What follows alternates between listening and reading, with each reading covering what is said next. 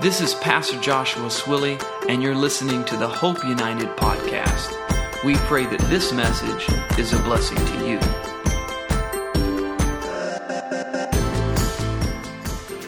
Amen. Well, good afternoon. As you can see, Pastor Joshua and Pastor Corinne are not here. They send you their love and their greetings. And I just want to thank them for giving me this opportunity. Always thankful for an opportunity to stand before you and share with you what God has placed on His heart to share with you. And thanking God for the gift that He has given me and the word that He has given me for this morning. So last week, Pastor Joshua started a new sermon series called Still Possessing the Promise, which in actuality, it kind of started at the beginning of the year when he made a declaration over this house that 2019 would be the year of possessing the promise, not receiving the promise, not hearing the promise, but possessing the promise. As Brittany was saying, when the children of Israel actually went into the land and they took possession of the promise. So even though it's July 28th,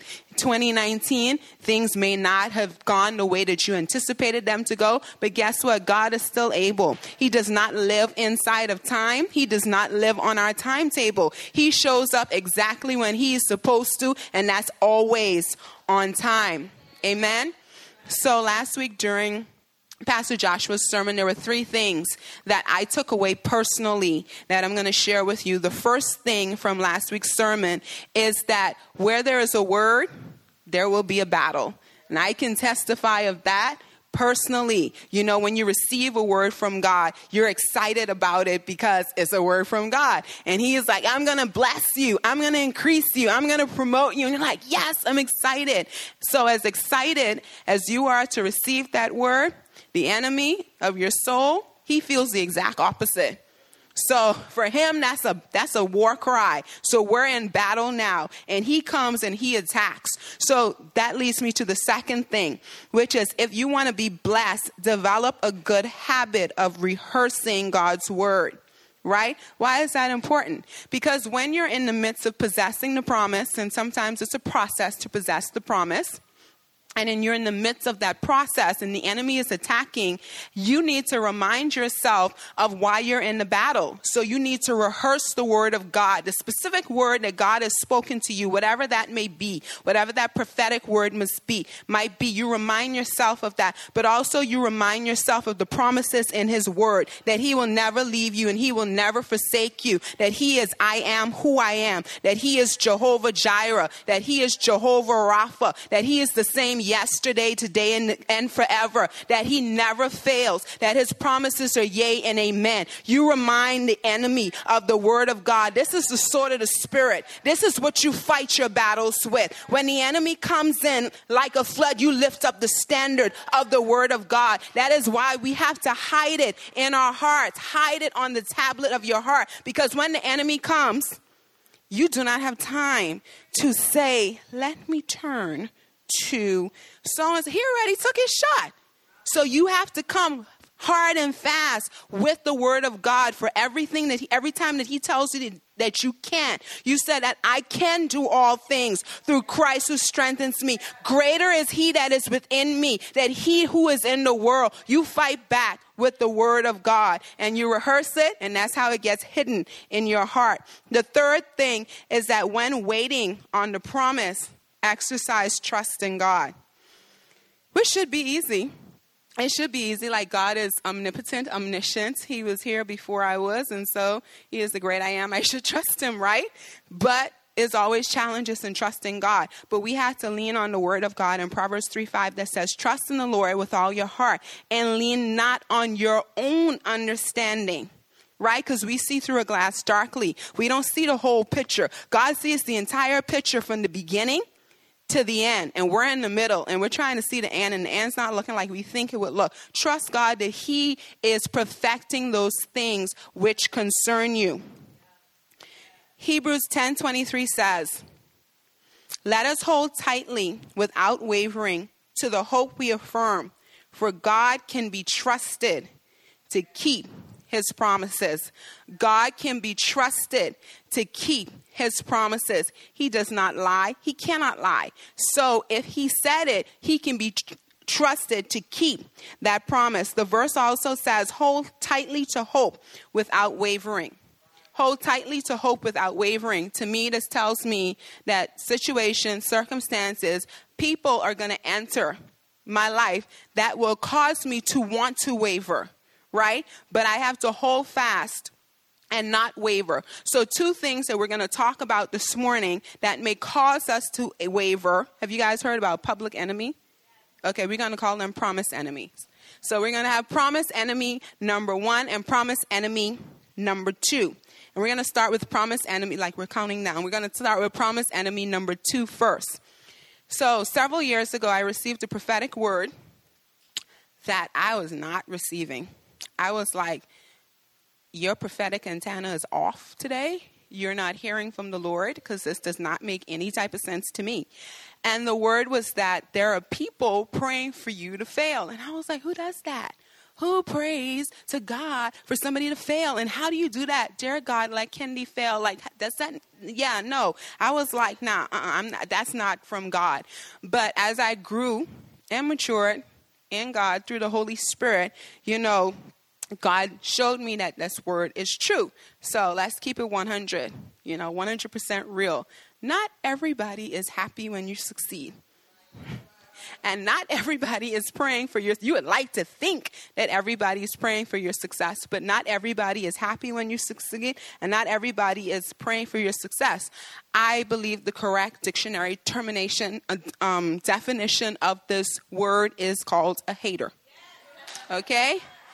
As hater, you can look in the Urban Dictionary, you'll get the correct definition, hater. We're not going to call them haters today. Because that's like kind of mean. We're going to call them promise stealers. Right?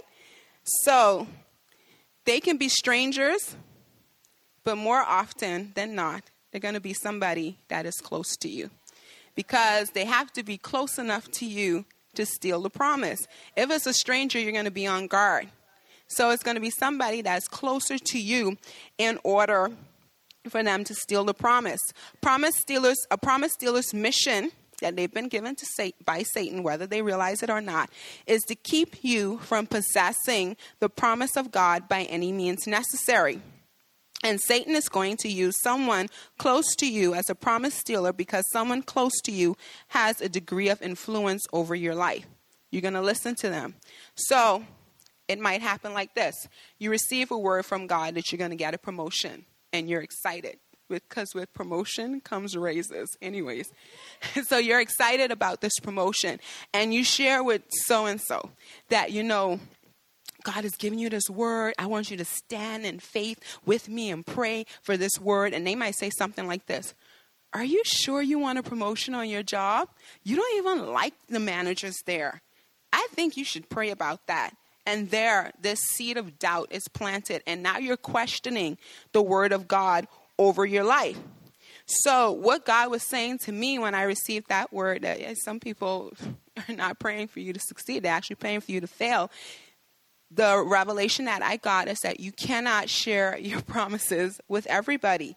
You have to know who to share your promise with. And some promises you just have to keep to yourself, right? So let's look at Mary, the mother of Jesus. So she received a promise. Literally, she received a promise and she was holding it on the inside of her, right? So she knew that this was something miraculous that was taking place. This was something special. I would be excited and I would want to share immediately because I like to talk. But Mary, she did not call her mom. She did not call her best friend up on the phone. She was like, girl, guess what? Child, some wise men came from the east. Wise men from the east. I don't know a part of the east, but they came. They brought gold, frankincense, and myrrh. Yes, girl, gold. I told you this baby was special. No. Mary did not call anybody. She did not text anybody. She did not post, not one post on social media. She didn't do any of that stuff. Luke 2:19 says that Mary treasured these things in her heart and pondered them. Mary kept them to herself, and she pondered them. She meditated on them. And even when Mary did share it with somebody, She shared it with somebody that she knew had a relationship with God. Luke 1:39 says that after finding out that she was pregnant by the Holy Spirit with the Son of God, that Mary went to visit her cousin Elizabeth. And a little bit before that, in verse 6 of Luke 1, it says that both Zachariah and his wife Elizabeth were righteous in the sight of God. So Elizabeth had a relationship with God, and Mary knew this. So she's going to go and share her promise with somebody that she knows has a relationship with God and is probably going to speak life into her. So Mary goes to share this news with Elizabeth. Mary lived in Nazareth. Elizabeth lived in a town called Hebron. Hebron is about 81 miles away from Nazareth. There were no cars. There were no taxis. There were no Ubers. So she is walking, or she is riding on a donkey 81 miles while pregnant to go and see Elizabeth. Mary did not look for somebody who was close in proximity and distance to her, right? Or in relation to her. She looked for somebody who was in close proximity to God to share her promise with. And when she got there, she didn't even have to tell Elizabeth the promise. The Holy Spirit had already revealed the promise to her. Luke 1:43 through 45 says, when Mary entered Elizabeth's house, Elizabeth said, "Blessed are you among women, and blessed is the child you will bear. But why am I so favored that the mother of my Lord should come to me? As soon as the sound of your greeting reached my ears, the baby in my womb leaped for joy. Blessed is she who has believed that the Lord will fulfill his promise to her." So immediately when Elizabeth received this word, she began to affirm the promise that Mary had received, and she began to bless Mary.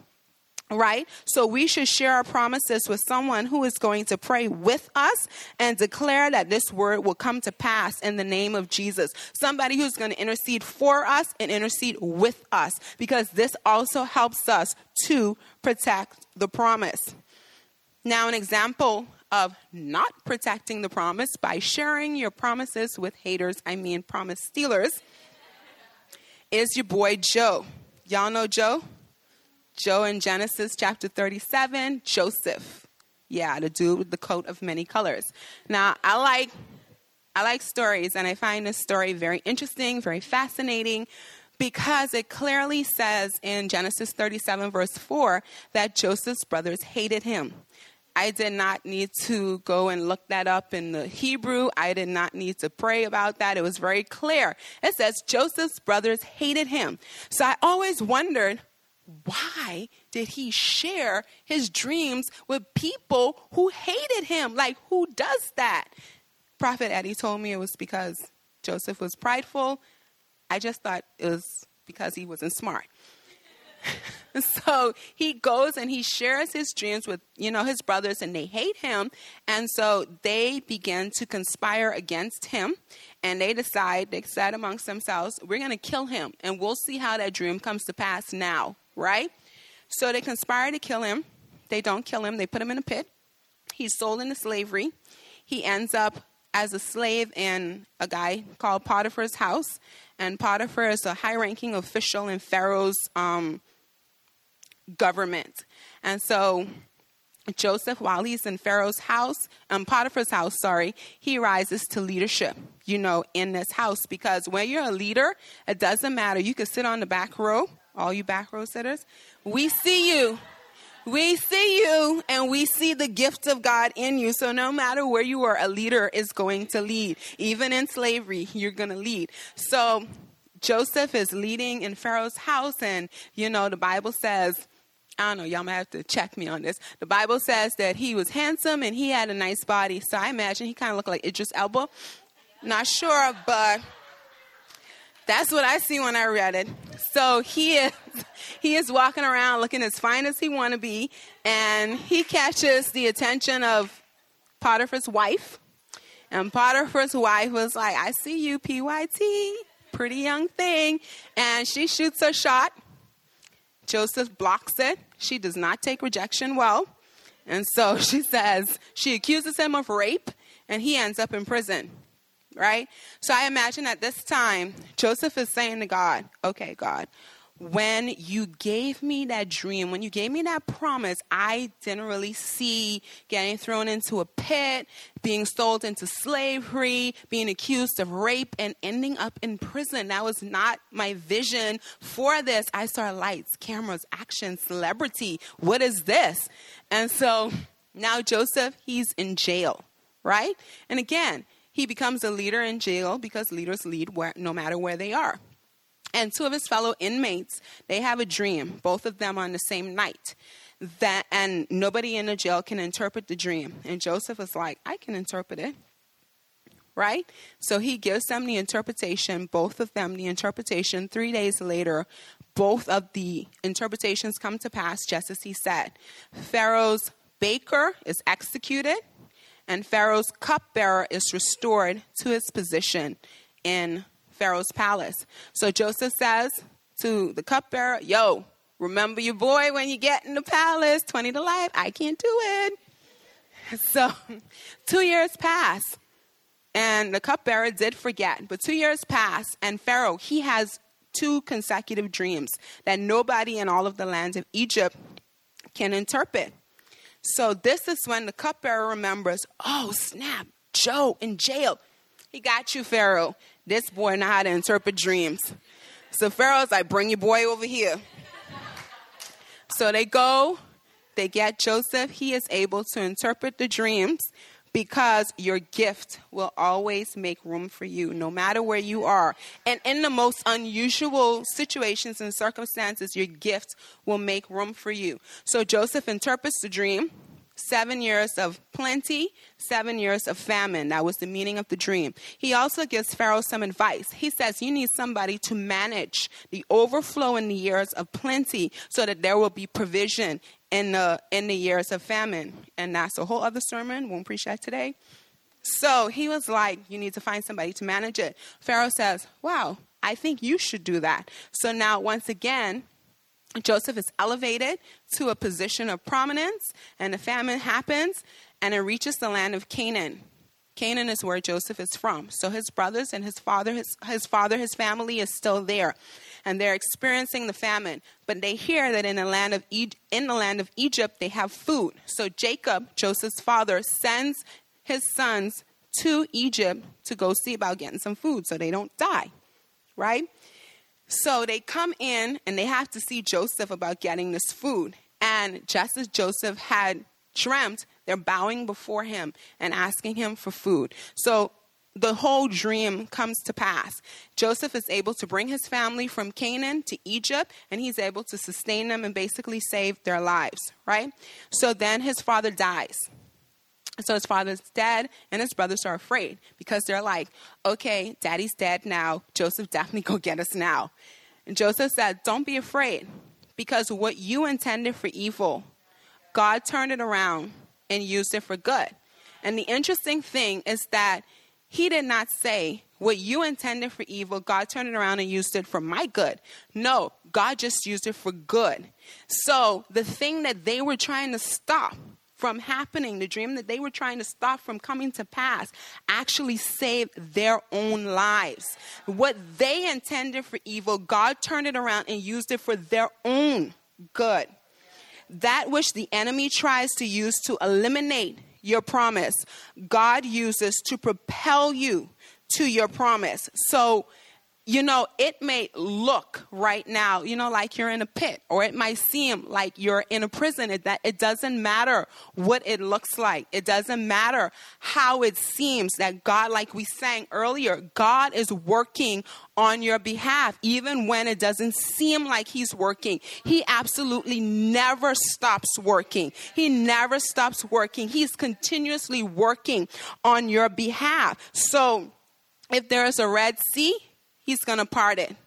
If there's a giant, he's going to slay it. If there's a wall, he's going to flatten it. If it's something that seems dead, he's going to resurrect it.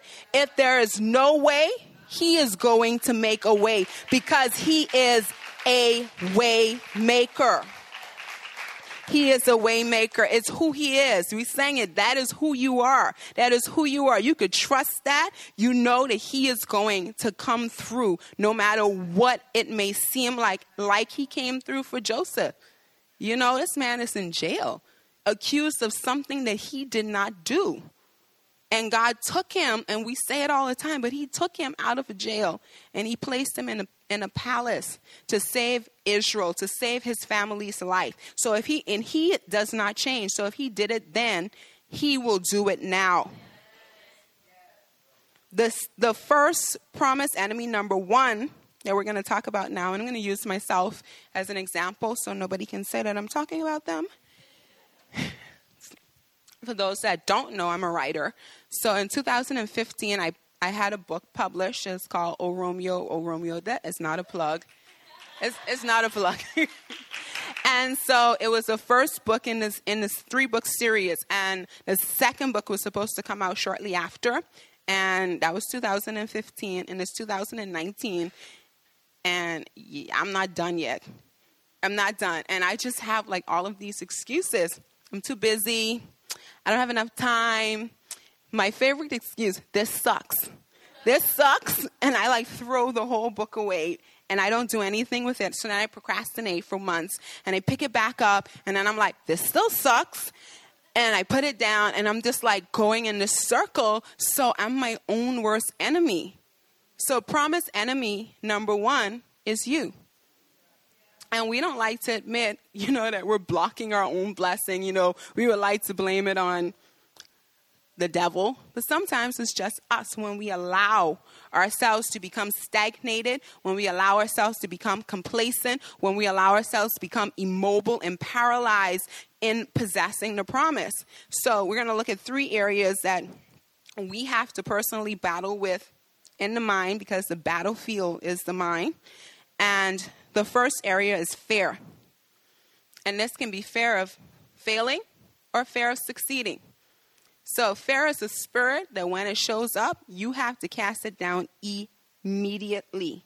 Because fear will paralyze you. It will lie to you. Fear is false evidence appearing real.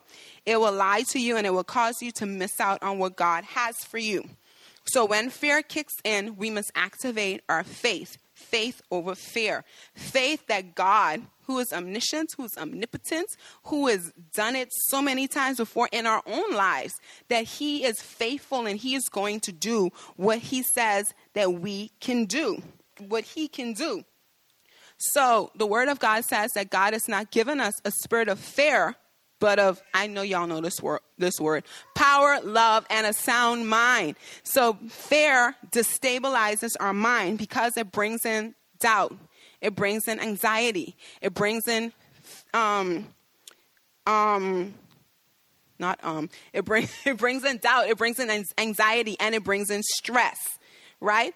But the word says that the fruit of the Spirit is love, joy, peace, kindness, gentleness, goodness, faithfulness, patience, and self-control, right? So if your thoughts are not lined up with any part of the fruit, you have to cast it down in the name of Jesus. When you begin to think about the promises of God, you begin to think about the fruit of the Spirit manifesting through those promises.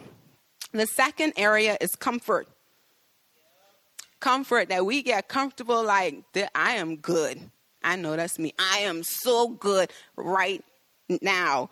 Not right here, right now, because this is uncomfortable. But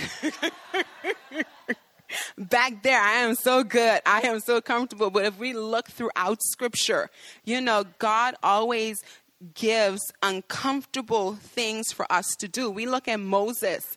I want you to go and tell Pharaoh, let my people go. What? I'm not doing that. He's like, I can't talk. I'm not doing that. He was not comfortable. We see Gideon, the angel of the Lord showed up to Gideon and said, I want you to defend me against this false God. And Gideon said, not me. I'm the smallest and the least in my family. Uncomfortable. God went to Barak and asked him to kill the king. And he was like, well, I can't go without Deborah. I'm uncomfortable by myself. He always gives us these uncomfortable things to do. So if you have a promise, I guarantee you're going to feel uncomfortable. there's no way around it. It's going to make you feel uncomfortable. I heard one preacher say, it's often uncomfortable, and that's why he gave us a comforter. The promise is going to make you feel uncomfortable, so that's why he's given us a comforter to lead and guide us into all truth. And not just that, the comforter, the Holy Spirit, has endowed us with power. The same power that was in Jesus now lives on the inside of us. And we're walking around defeated. We're walking around sick. Like the Holy Spirit, the power, the Spirit of God lives inside of you. The same Spirit that raised Jesus from the dead in 3 days is inside of us. So we have the power and authority to speak to dead things and resurrect them in the name of Jesus. The third thing is comparison. Yeah. Galatians 6:4 says, pay careful attention to your own work, for then you will get satisfaction of a job well done. And you won't need to compare yourself to anyone else. You will not need to compare yourself to anyone else. Comparison is like poison.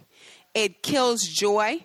It kills satisfaction. It kills success, because you could be doing, real good until you start looking at Susie. And you're like, Susie just got saved and she got married. I've been waiting on my husband for like 20 years. And so we should not compare ourselves. And the Bible says, don't compare yourselves amongst yourselves.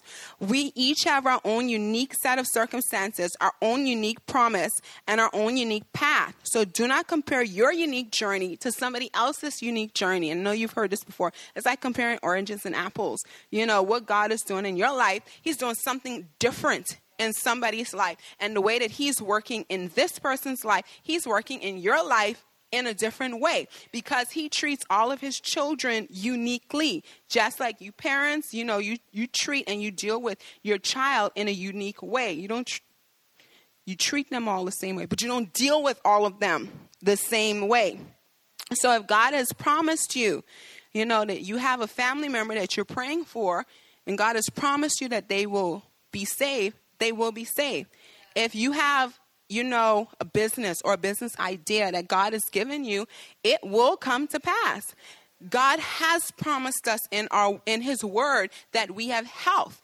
The word of God says that by the stripes of Jesus Christ, we are healed. Not we might be healed. You kind of thinking on it, no, you are healed. That is the promise of God in his word. So we can't give up.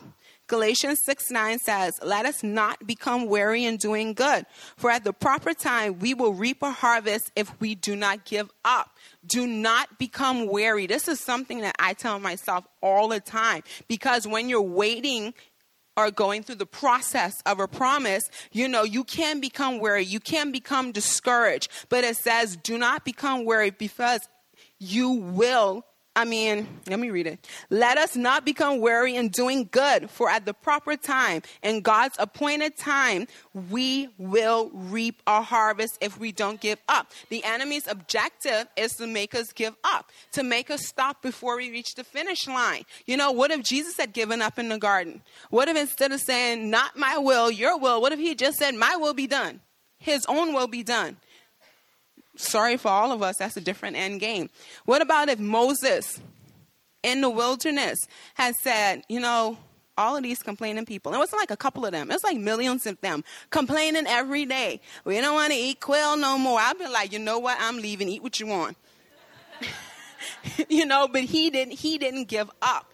Paul in prison, beaten, in prison, he didn't give up. He wrote 2/3 of the New Testament. He could have easily been like, I'm in prison, and been chilling in prison. Instead, he said, let me write a letter to Ephesus, because those people in Ephesus, they're not acting right. Let me go write a letter to the church of Corinth. Let me write a letter to the Philippines, because even though he was in prison, his mind was not. He did not allow his mind to become a prison.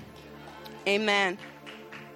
To win the battles against the promised enemies, number 1 and number 2, you have to keep Jesus at the center of everything. Pastor Joshua talked about that in the last sermon series. Jesus has to be the center. You have to keep your focus on Jesus. We see Peter, he had the courage to get out of the boat. to walk on water, and he's walking on the water, but then he takes his eyes off of Jesus and starts looking at the storm, and then he sinks. And it's the same thing with us. When we take our eyes off of Jesus and we start looking at the situation, we start looking at the circumstance, we start looking at what's going on, then we begin to sink in the situation, in the circumstance. We have to keep our focus on Jesus and ask, what would Jesus do? What would Jesus do? He said, just believe. He said, just believe, just believe. So you have to believe in the promises of God. Also, we need to guard our gates. I talked about, who to share the promise with. So we have to guard our gates. And our gatekeeper is the gift of discernment. That the Holy Spirit has given you the gift of discernment to be able to guard who you let in and who you let close to you. So you use that gift of discernment to discern spirits and discern where people are. But also, as we watch who we open doors to, we also have to watch who we're closing doors on, because it's equally important. Because God is bringing people into your life to help you to fulfill the promise. He's bringing them into your life to facilitate the promise. He gave Moses, after Moses was like, I can't do this. Well, he gave him Aaron to help him facilitate the promise. He gave Ruth, Naomi. He gave David, Jonathan. He gave Paul, Silas. And he will bring somebody into your life to help you along the way. So you can't just close the door on everybody, and that's why it's a door and not a wall. You have the ability to let people in and out as the Holy Spirit leads and guides. So Satan comes as a roaring lion, seeking whom he may devour. That's his job. He's coming to kill the promise, and so it's our job to protect it until it is fulfilled. So you have to stand guard. Stand guard. You have to be on guard. You have to stay vigilant in order to protect the promise of God, because he wants them to be fulfilled in your life. He wants you to walk in the destiny and purpose that he has for you. He wants you to fulfill the plans that he has for you. And I know, because I've been there, that it is discouraging when it's not happening when we think it should happen. It can become discouraging. So anybody who is feeling discouraged, who's feeling hopeless, who's feeling like the promise is taking too long, I'm going to invite our intercessors to the front. And if you feel discouraged, if you feel hopeless, if you feel like maybe time has passed, I'm going to invite you to come and let one of our intercessors pray with you.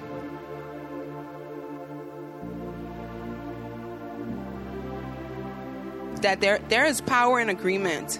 There is power in agreement that we're going to break the chains of bondage. We're going to break the spirit of discouragement against the promises of God. Don't let Satan keep you in your seat.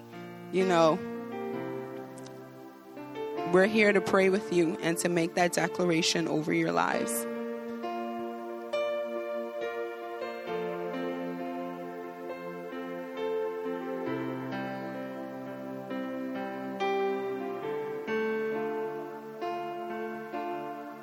Father God, we just thank you for this opportunity to be in your house, Lord God, to receive from you, Lord God.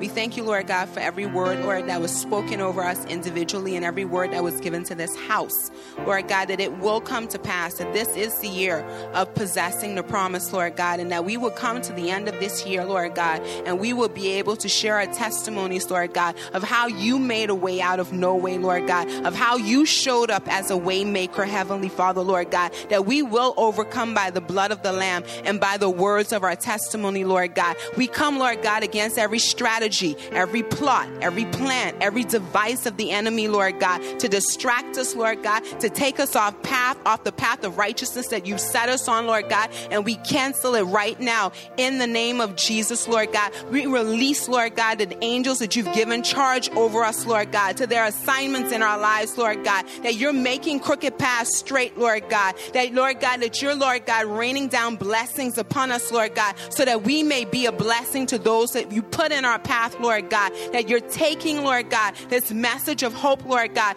from this house to the four corners of the earth, Lord God. So we thank you, Lord God, for the promises, Lord God, that will come to pass in 2019. In Jesus' name, amen. Thank you for listening to the Hope United podcast. Please consider planting a seed in this ministry. Any seed helps us get the gospel message out to those that would otherwise not hear it. If you want to give, please click the link below in the episode notes. If you're in the area, come visit us in Pembroke Pines, Florida. May God bless you, and may you possess the promise God has for you.